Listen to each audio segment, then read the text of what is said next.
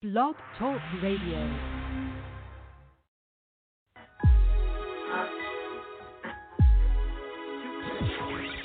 It's Film Festival Radio, the show where superstars and future stars happily coexist together. And now, here's your host, Janice Malone. Film Festival Radio.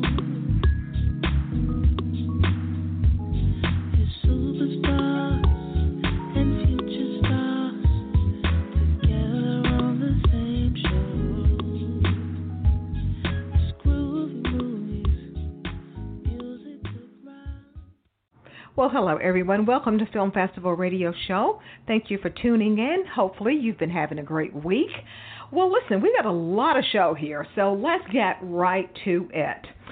Well, there's a new film. Actually, it's been out a few months, but it is making a lot of buzz. I mean, buzz, a lot of good buzz. The title of it is Feeling Through, and it is a film short, and is the first film to feature a deaf-blind actor in a lead role.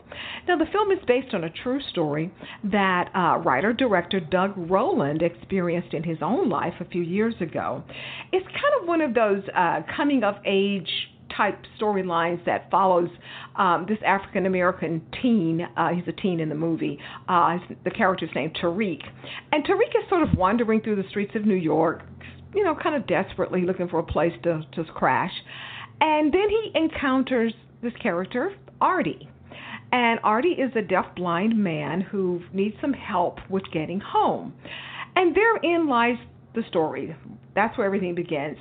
It's kind of an awkward meeting between, you know, these totally strangers from two different worlds, but it becomes a very close bonded friendship between really good friends. And it takes the Tariq character on a journey that just really changes his life forever. Again, as I said, the film is directed and written by Doug Rowland, based on an actual story that he encountered earlier in his life. And Oscar-winning actress Marlee Matlin is the executive producer of Feeling Through. Now, the film stars Robert Tarango, and he is the first deaf-blind actor to star in a leading role in a film. A first. Yes, a first. The film also co-stars Stephen Prescott, and he's the teen character in the film. This movie has won a long list of prestigious awards at film festivals throughout the world, and now it's been shortlisted for a 2021 Academy Award for Best Live Action Short Film. Now, earlier today, there was a Zoom press conference about Feeling Through, and it was moderated by the one and only Whoopi Goldberg. And at the press conference, it was Marlee Matlin was there, the filmmaker, director Doug Rowland, both of the actors from the film, along with their sign language interpreters. So let's get to that. We recorded the entire press conference, so let's get to that press conference panel, which is, again, moderated by Whoopi Goldberg and the rest of the panel participants as they discuss the new hit film, Feeling Through. And when we come back, I'll tell you how you can see the film and get more involved in it. So let's roll it with the press conference from earlier today, and Whoopi Goldberg and Marlee Matlin. That it has already racked up 1 million views in the last 3 weeks. And it's the first film to star a blind deaf actor, and was inspired by a real-life encounter that the writer had. Doug has partnered with Helen Keller's Services to authentically cast the film and create a fully accessible screening event around the film, the Feeling Through experience, which they took across the country, first in person and now virtually. Feeling Through has won 16 awards on the festival circuit and hit 1 million views in the first 3 weeks. So I want to introduce Doug Rowland, who is the writer, director, and producer, Marlee Matlin, who is executive producer, Robert Tarango, co-lead, first deaf-blind actor to star in a film, and Stephen Prescott, co-lead. So, first, Marlee, I have to ask you this question because I would like to know the answer. What was it about this project that really got your attention? Because I know how picky you are. So what was it about this that made you want to get involved as a executive producer? Hi, Whoopi. Thanks for letting me hop on the description. First of all, I'm going to describe myself, what I look like. I'm a white woman with long, curly hair, and I'm wearing a blue jacket with a pink blouse. And I'm not as cute as you are. But we're going to go ahead. When I was approached by Doug to have an opportunity to see the film, I thought, fine, I'll be happy to look at it. I had never taken my eyes off the screen the entire time, the entire 18 minutes. My mind was blown by the authenticity of the film, by the actors' performances, by the storytelling, by everything, by the filmmaking that Doug put together here. And what really excites me about it, I mean, if something excites me like that, it means that I need to pay more attention to it. And from the moment that I saw the film, the first moment, I was hooked. And we connected, and I can say that the rest is history because I had to hop on. I really did. And so you decided, I have to be part of this.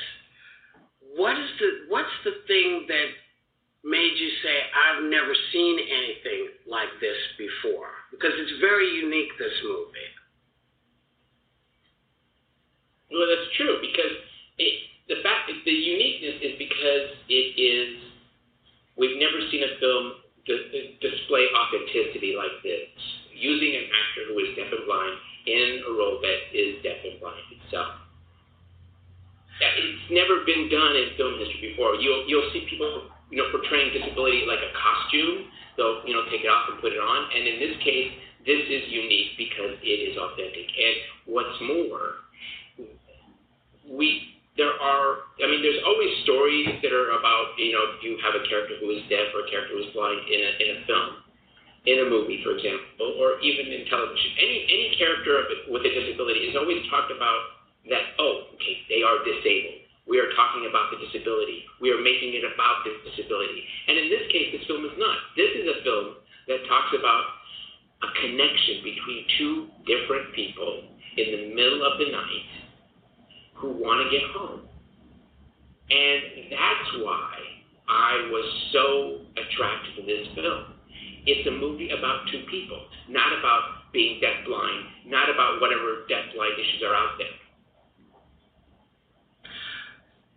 So now, I'm going to ask you, Doug,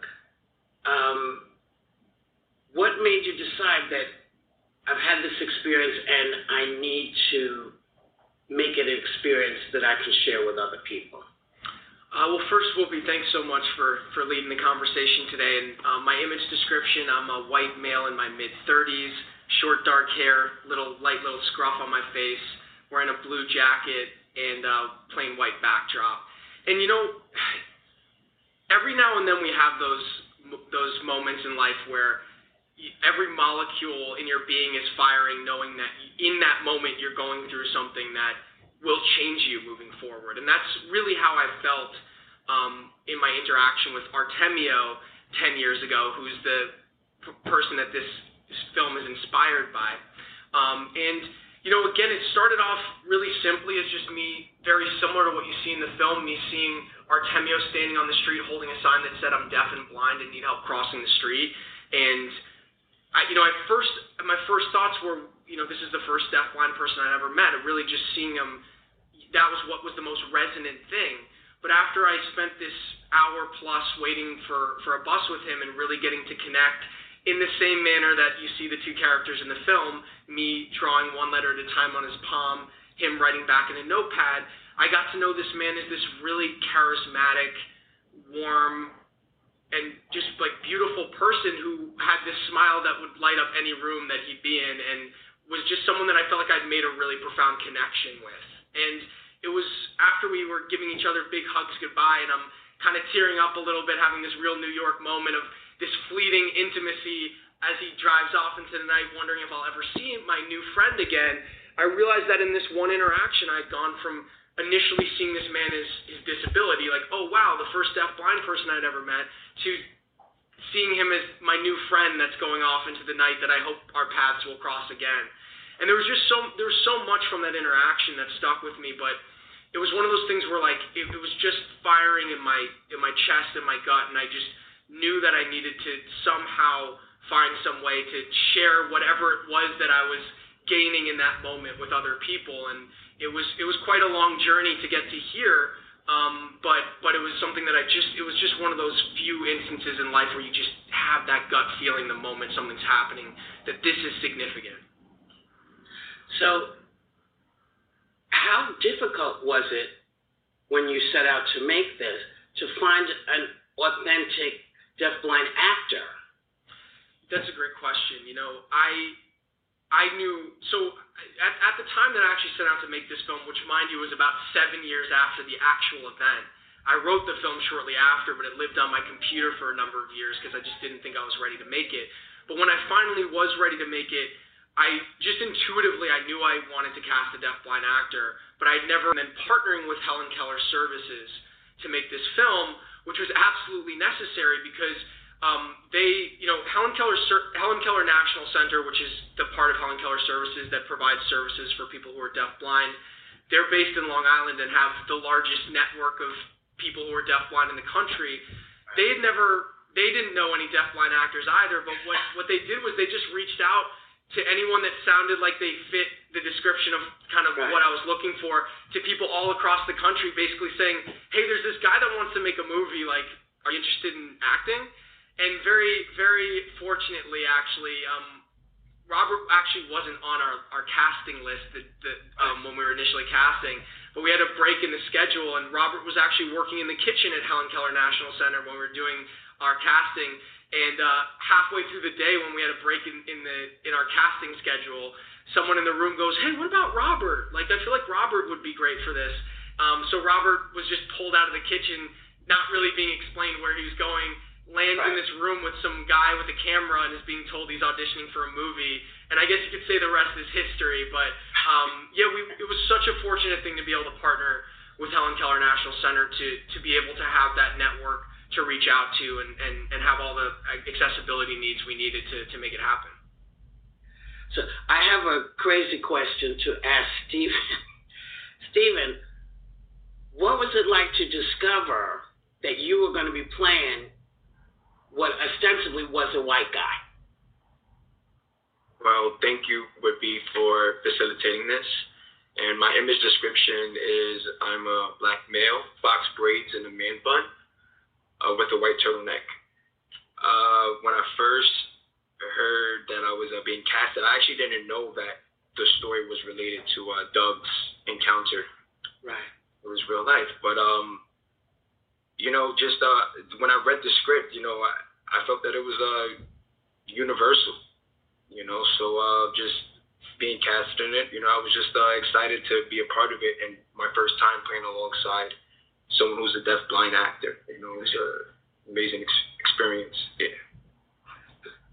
Well, I want to say, Robert, in a way, you are a magical being, because I don't think many of us have met a deaf-blind artist, an actor. So what was it about this story that made you say, okay, I will try this out. This could be good for me?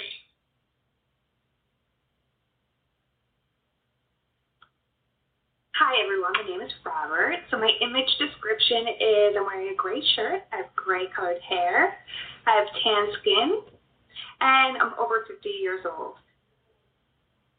But I really wanted to be involved with this movie because I really wanted to have a real deaf-blind person play this role. This industry is so competitive, and Doug actually casted me for the film, which I was thrilled about, and I couldn't wait to be on board because I really want the deafblind community to have somebody to look up as a role model. to know that they can do it as well. So I really kind of wanted to pave the way for the entire community to realize that, it's not just another hearing sighted person playing the role as a deafblind person. And I have to say, being involved with this has been just such an inspirational experience overall. Marley, I want to ask, I know the answer to this, but I want you to speak to why it's important to have authentic casting when you can. Well, do we have 5 hours?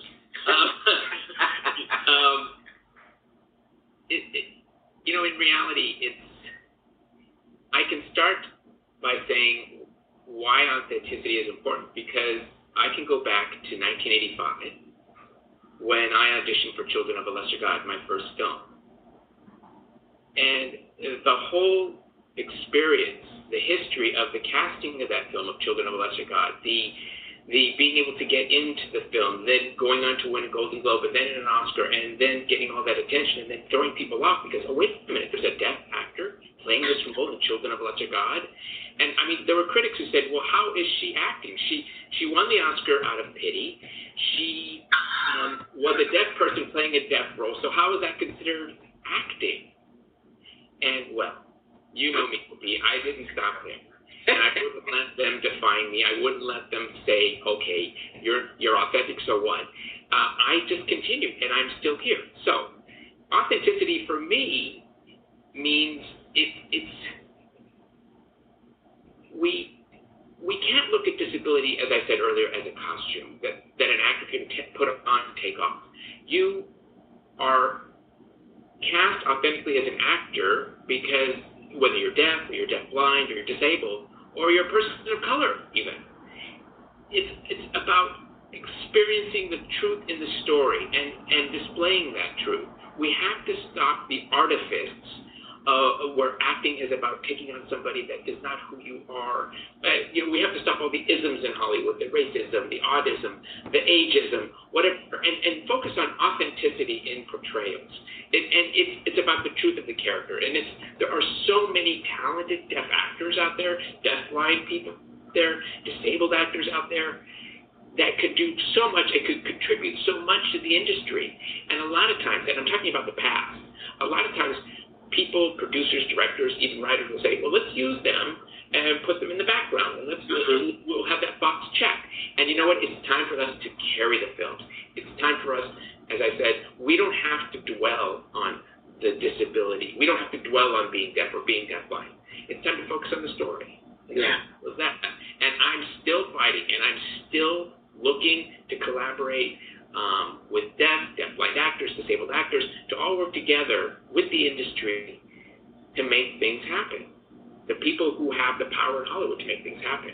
And that's why I was so impressed with what Doug did, and that he reached out to Helen Keller Services, because it was all about people who know how to get it done, people who know how to tell the story, people who know how to bring them into the mix. He did his homework, and that's why I was so impressed and happy to hop on board this project and go on this journey with him.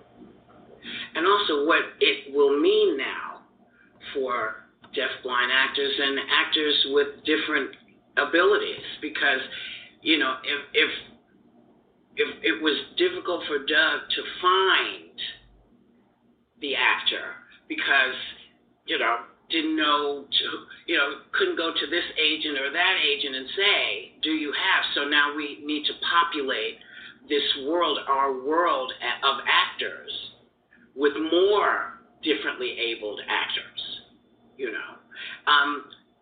I have to ask Doug, did you have to make the set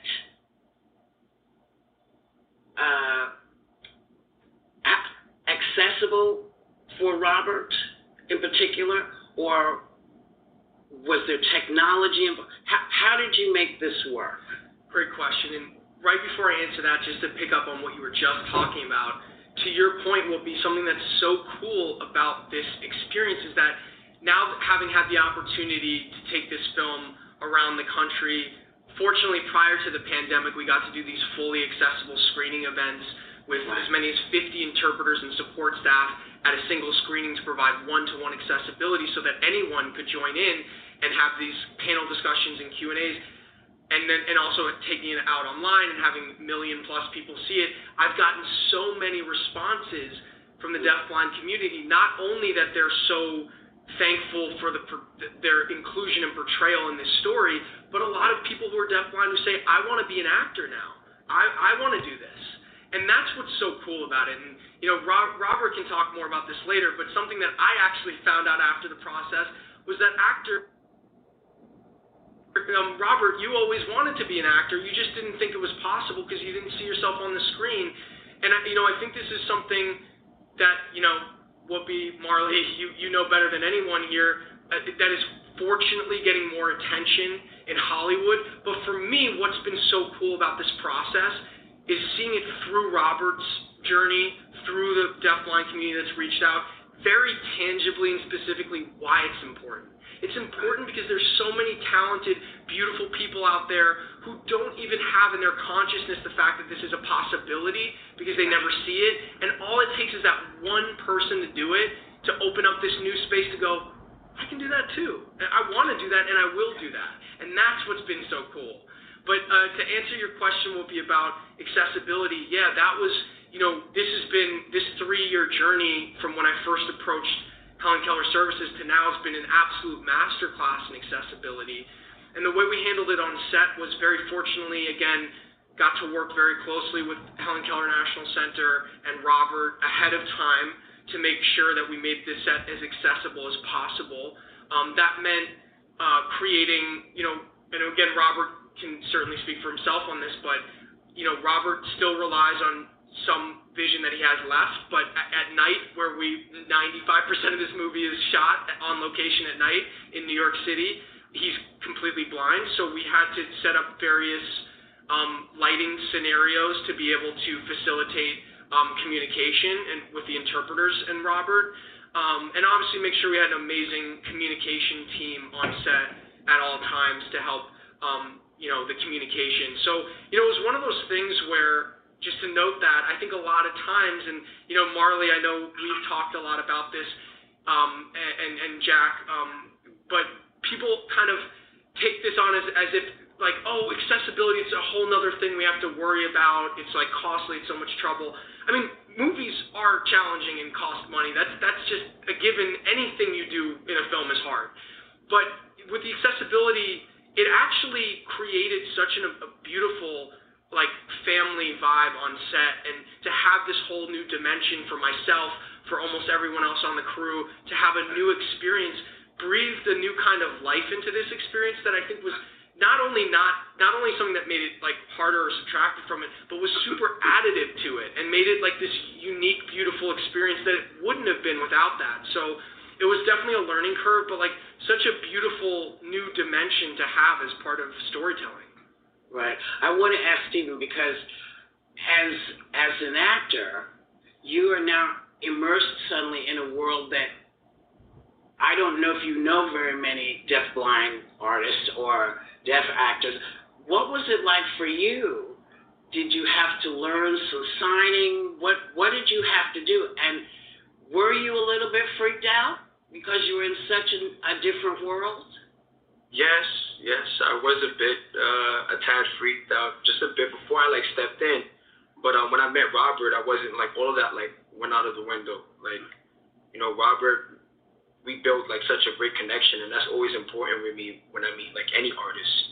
And I felt like Robert was really talented, so it was easy for us to have that chemistry on set. And thankful for the staff of Helen Keller, we were able to communicate and find creative ways for us to know when it was time, when the camera was action, and when it was time for us to stop and things like that. So it was very creative and fun at the same time. Excellent. So Robert, I would imagine for a deafblind person, tactile signing is a key element for interaction. And how was this handled during this pandemic time? I mean, how do you do everything that you need to do in the time of social distancing?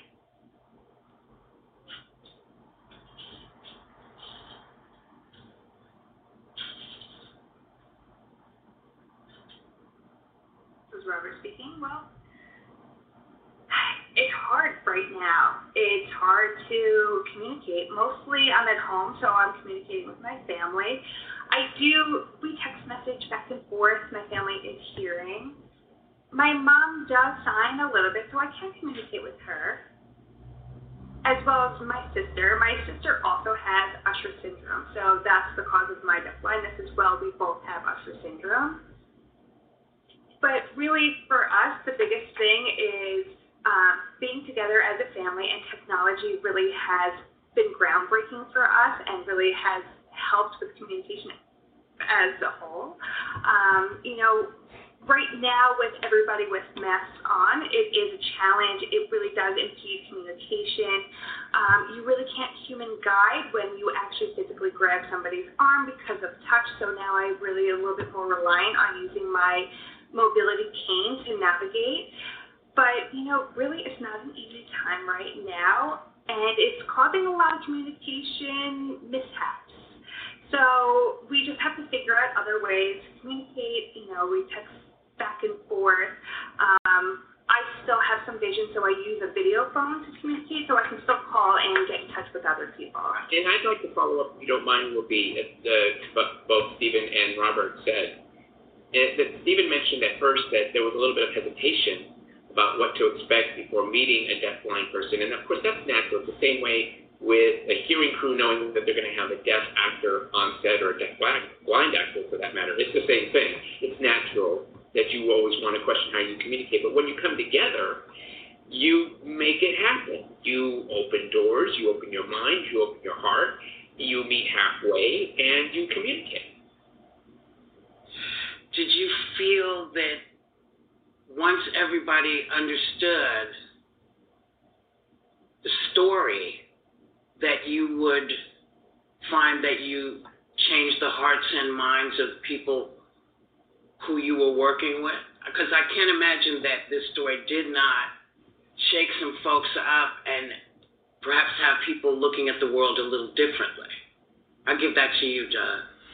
Yeah, I think that's the beautiful thing about storytelling, is that at the end of the day, whether you're on set or you're watching the finished product later, you're all there with that common focus on the story, that ultimately whatever trepidation or fears or questions that people have, the story is something that people really rally around and connects people ultimately. And one kind of anecdote that comes to mind off the top of my head on set was, I think initially, as Marley was just saying, I think it wasn't just something that Stephen was thinking about. There were a lot of crew members on set where some would even express the fear of working with Robert because it was a very unknown thing for them. And a lot of times when people have no exposure to something, they are fearful. Again, why representation is important, but we'll get, that's a whole other discussion.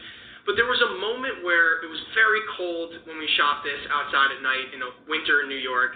People were cursing my name a lot on set for making those choices. But, there was this key scene between Stephen and Robert where on the bench where at the bus stop where we did a wide shot and had this whole scene play out. And it was really challenging. There were a lot of little micro beats to it. And it was tough. And, Robert was struggling with it, and we all were kind of struggling with it. We went back inside to warm up and really go through this scene micro beat by micro beat. And for this 2-minute scene, we probably spent 45 minutes to an hour going through each second of it and really beat micro beat by micro beat. And you saw everyone in the holding room, they were kind of warming up, and you just slowly saw them all turn their focus watching us work together, seeing how committed Robert was to making this happen and how hard he was working as a first-time actor, mind you, which is no easy feat.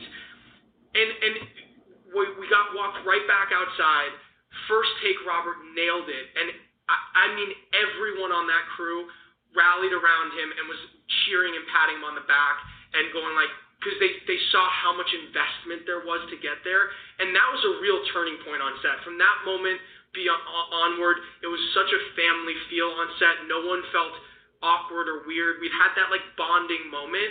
And I think people experience that when they watch the film too. We fortunately have had the opportunity to share this film with, in person prior to the pandemic with thousands of people, where there would be a lot of the local deafblind community present alongside the general public, and so many people who had never experienced, known anything about the deafblind community would come up to us after and say, this was a life-changing experience for me. I now feel like I have a personal connection to this community that I prior to this knew nothing about.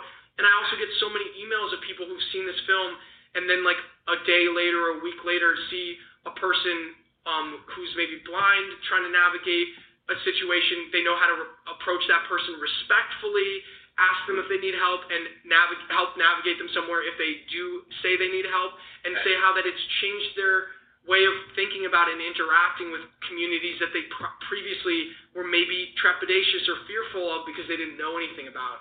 And that's the power of storytelling. It's like this beautiful singular vessel that we can kind of all put our focus in on, and then like come out feeling like much more connected than we did when we went in. Right.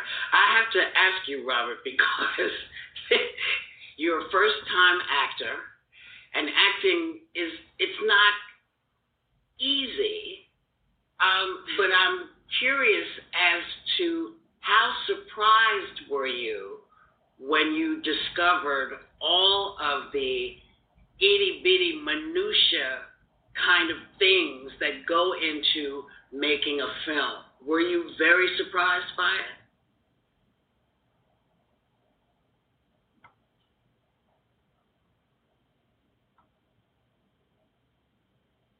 Yes, I was. This is Robert speaking. There's a lot that goes into it. But, you know, in my heart, my gut, I knew this was right for me, that I can do it.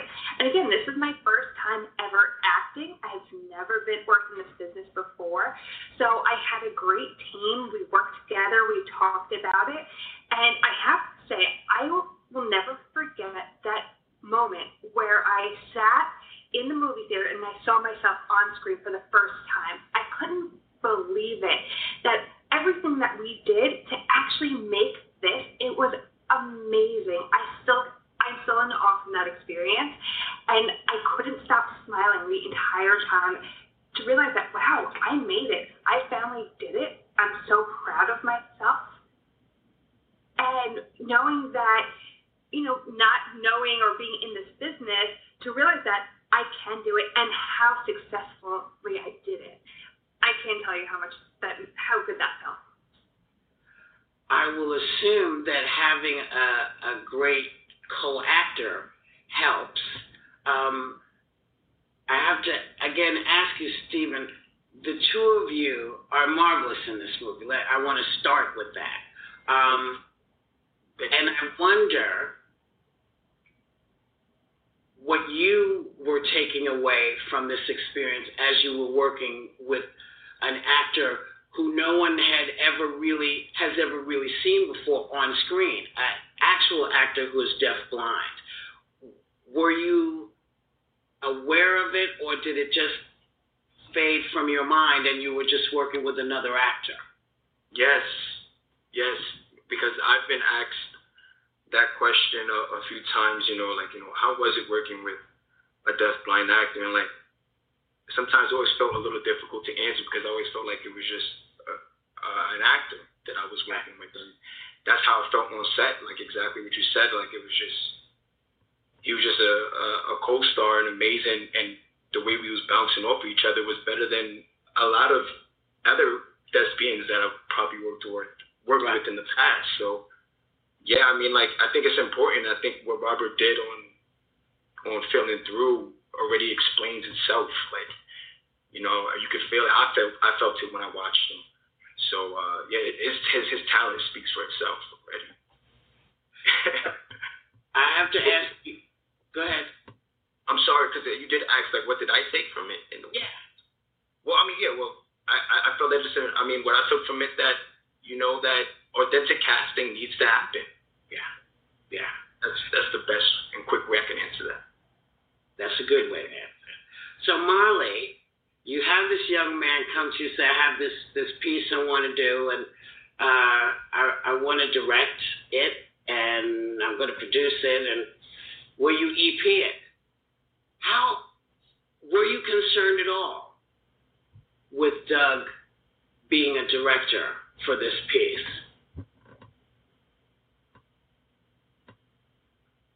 With Doug being helped, or just in general? You mean? Just with Doug and in general.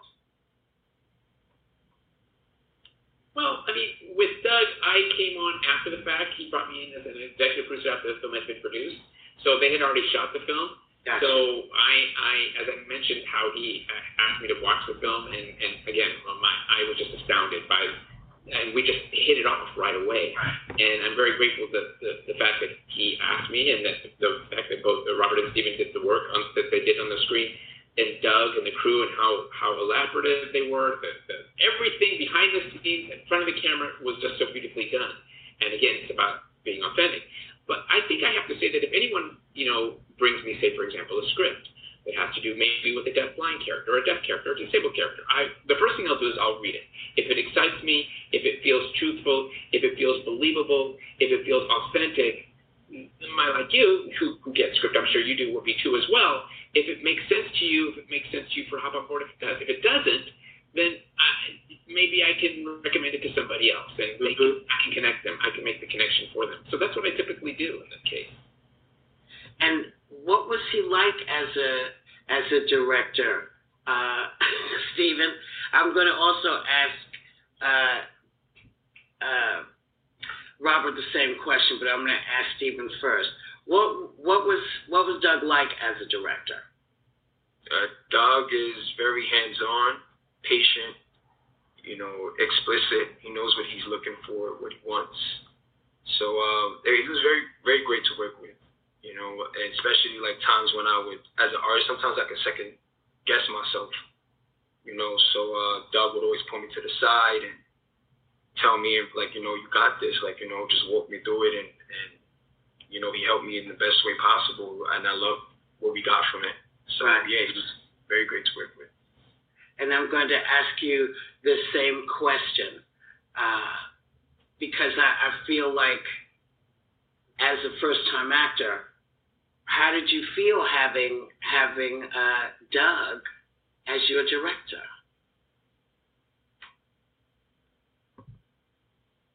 Working with Doug, honestly, was wonderful.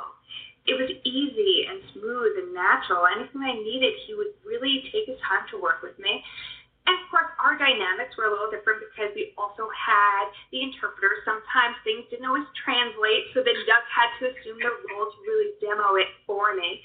But he was really patient working with me, and I just have to say, he was just a natural. He treats me as if just as like an average person. That my deaf blindness wasn't even a factor. It was a great experience overall, and just easy.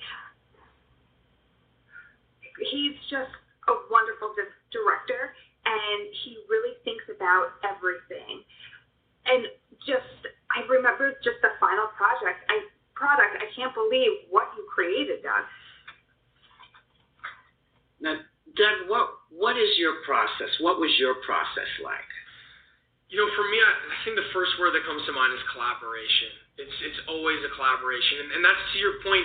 What you were asking, Whoopi, about me being a sighted and hearing director, telling a story that includes someone who's deaf-blind, and me being a white director who's also telling a story about a person of color. So, for me, it's about casting so important, because I see actors as direct collaborators in the story that we're telling. So I want someone who's not only like right for the part, but someone who's going to bring something to it that I could never think of or imagine, and that is adding a whole other dimension to what I could ever write. And I mean, when I tell you with no embellishment that it was just knowing at first sight, the first moment I saw Robert, and also the first moment I saw Stephen, that they were meant to be in this. I mean, I'm saying that as literally as I can. It's those like kind of amazing moments you have when you're casting something, when you just absolutely know the second they open their mouths, okay, that's it. I mean, like, well, we can do the rest of this audition, but like the second you open your mouth, I already knew. And that it was not just because they were, again, I knew them at those moments as just energetically feeling like they were perfect for the roles, but as I got to know them both as people, leading up to the shoot. They were also just had beautiful poet hearts who had things to add to it, and had the ability to come up to Helen Keller National Center and meet with and hang out with and get to know Robert and work with him individually, get to walk around the streets in New York with Steven and go on long walks and talks, just getting to know him as a person. And saying from the very start, I'm like, look, this is a collaboration, and I want you to feel like you can always bring up anything that you think should be the case here. And with a lot of the scenes initially with Steven's character Tariq and his two friends in the beginning, like a lot of that was, almost all of that was improv. It was just kind of like cultivating an atmosphere or an environment. So for me, it's like this. It's like the words on the page are very important, but not gospel by any means. And I always welcome collaboration and really actually like require that from the actors that I'm working with, so that it's the best ultimate product. Right. And that's called trust. You see, that's called trust. Trust. We need more Doug Rowlands, directors who trust. Yeah. Well, I think it also speaks to the actors, because if the actors trust the director, they're willing to go on this journey. And so, Marley, I wanted to ask you, what changes still need to be made in this industry for deaf and deaf-blind actors?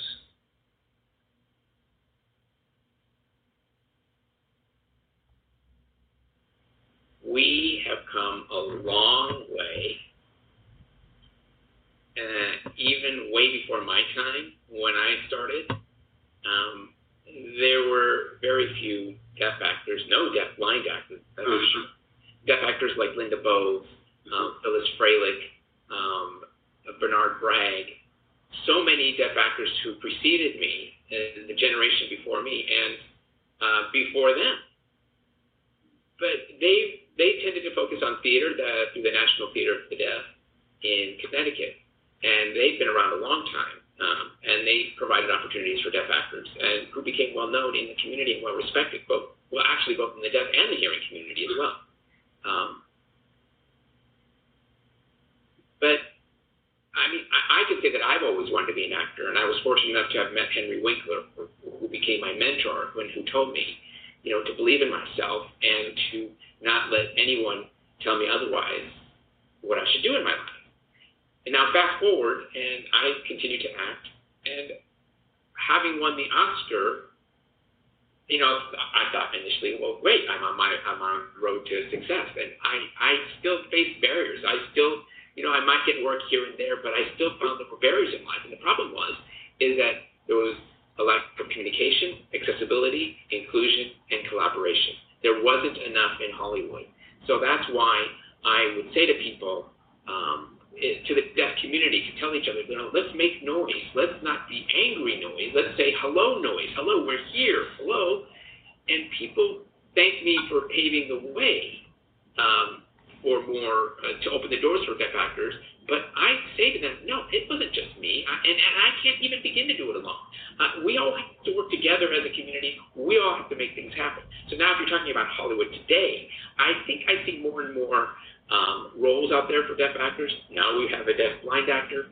But I want to be able to see more films that a deaf actor can carry a film, can tell the story about whatever it is the story is in the film. We don't have to dwell on being deaf. I'm not going to say hide being deaf. We have stories to tell other than being deaf or being deafblind or being disabled. So I think the doors are opening even more directors, more writers, even in terms of casting, more deaf writers, giving more opportunities. But we just have to keep on talking. We just have to engage, and that's all it really takes. Do you think that that part of the problem in Hollywood is that people feel like, well, it'll be a lot easier if it's somebody who at the end of the day they can see me and hear me and know what we're doing, and so I don't have to think about it. How do we change people's attitudes in terms of, well, it's better for the piece to have someone who can authentically be themselves as well as be part of a story. How do we do this? It's those people who are unwilling, perhaps. I can't be angry at people who don't take the time to learn or who don't take the time to open their minds and bring us into the conversation. I can't be angry at them. Maybe they don't have the education. Maybe they're just plain ignorant. All I can say is I need to focus on having a good attitude, and I'm going to focus on people who are more than willing to think outside the box. And it's a new generation. We're in new times. Times now it's really time to let everyone into the mainstream to do whatever it is that they love to do, whether they have a talent or a craft. We all are people that need to be welcomed in, and we all have differences or disabilities or whatever. I mean, everyone has some sort of disability or difference. I mean, why is it that we have to shut the door just because you're different? I'm seeing more and more people like Doug, like the film that I just did, Coda. The director was more than willing to bring everybody into the mix. I mean, and we had sign masters on the set, we had deaf actors on the set, we had interpreters, we had everything that was accessible. And look how successful it was. So it's okay to say, let's incorporate these people. You want authenticity in telling the story? Fine, let's bring it in. Let's hire authentically cast actors. And I think more and more we're seeing this in social media, and the conversation is opening up that we are here, we do exist, we aren't willing to be hidden any longer. I love hearing that. Doug, tell us about the accessible screenings you created for Feeling Through. Sure. So, right when we finished the film, we knew, right off the bat, we wanted to share it with the community that was really at the heart of it. So we knew first and foremost, before we thought about film festivals or anything else, we're like, we want to create screenings that are really for and include the deafblind community. So I worked with the Helen Keller National Center to figure out what all the accessibility components we needed to be able to do that, and obviously, however many people we needed to facilitate that. And we started setting up screenings across the country. So we were able to do 14 cities prior to the pandemic. And again, what that would look like at a screening, there'd be as many as 50 interpreters and support staff. We'd send out an RSVP ahead of time so that people could tell us what accessibility needs they had for the screening. And then we'd have as many as interpreters as needed for people who needed interpreters. We'd have tactile interpreters, which is ASL signed into the hand for some of the deafblind community. We'd have stage interpreters. We'd have closer vision interpreters. We'd have open captions on the screen that were a lot larger than normal, with a black backdrop so they're easier to read. We'd have audio descriptive tracks for people who are blind or low vision, where all of the visuals of the films are being described. And also accessibility needs taken care of to and from the theater. And, again, it was an amazing experience. And again, one amazing story that stands out that I think kind of encapsulates sums up why it was so amazing and important was at our very first screening in Cary, North Carolina, at this beautiful old theater on Main Street. We had, we had 50 interpreters and support staff at that one, a ton of local deaf, blind, and deaf individuals at that screening alongside, sighted and hearing viewers. And we would do the feeling through, we call it the feeling through experience when we do these screenings, because we not only show feeling through, but we had a supporting documentary following the process of making the film that we'd screen as well, and then do a panel discussion and Q&A. And one of the very first people that stood up at our very first screening was a gentleman who was deaf-blind, who had had the entire experience, both films and the panel, tactilely signed in his hand. And he stood up and he said, "I love that film. I was so moved by it, and I'm so happy to know that we have that representation on the screen. But moreover, I love being able to come and experience it in person. People oftentimes assume that because I'm deaf and blind, I wouldn't care to go to the movies, but I love this. I love coming to this theater and having this shared experience. I just never have the opportunity to do so." And it was such an amazing moment to have that be like literally one of the very first feedback, some of the very first feedback we got at our very first screening, because it kind of I'd understood that intellectually at that point, but that really dropped it in for me, in a really immediate and visceral way of like, that's why this is important. That's why we need to do it this way. And again, we were able to do 14 of those. And then when the pandemic hit, as you noted, Whoopi, earlier in this conversation, it's particularly challenging for the deaf-blind community, a community that often relies largely on touch during a time where touch is prohibited, essentially. So we started to create these fully accessible, or as accessible as we could, virtual experiences that would have an interpreter like you see on the screen today, that would have live captioning, that would have a stream text link that was accessible for people who were following along with the Braille display, and try to create that same accessibility, or at least as much as we could, virtually. All right. Well, I have to tell you all again, everyone is really wonderful in it. I feel like this is one of those movies that people need to see, if only to have a moment of taking a deep breath and watching a slice of life, because that's what it is. It's a slice of life. And that's the thing that makes it so sublime, is that it's not a slice of black life, it's not a slice of deaf-blind life, it's just a slice of life. And there are no better films in the world than the ones that give us a view into a world not our own. So I just want to say thank you, Marley. Thanks for allowing me to come and do this. Thank you, Doug. Thank you, Robert. Thank you, Stephen. And I just want to remind people, feeling through, make sure you find it. And that's my wrap with you all today. Thank you, Whoopi. We appreciate it. Thank you so much. Thank you. My goodness. Thank you. My pleasure. My absolute pleasure. Okay, we are just about out of time.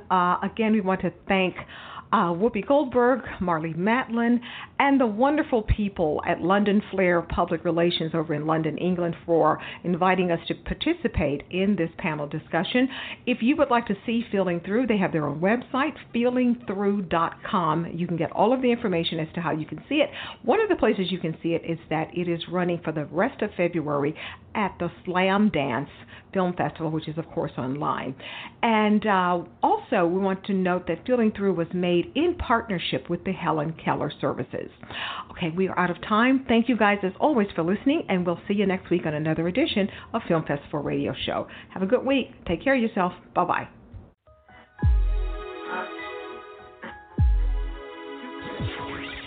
Thank you for listening to another edition of Film Festival Radio with your host, Janice Malone. Be sure to download this and other episodes at filmfestivalradio.com.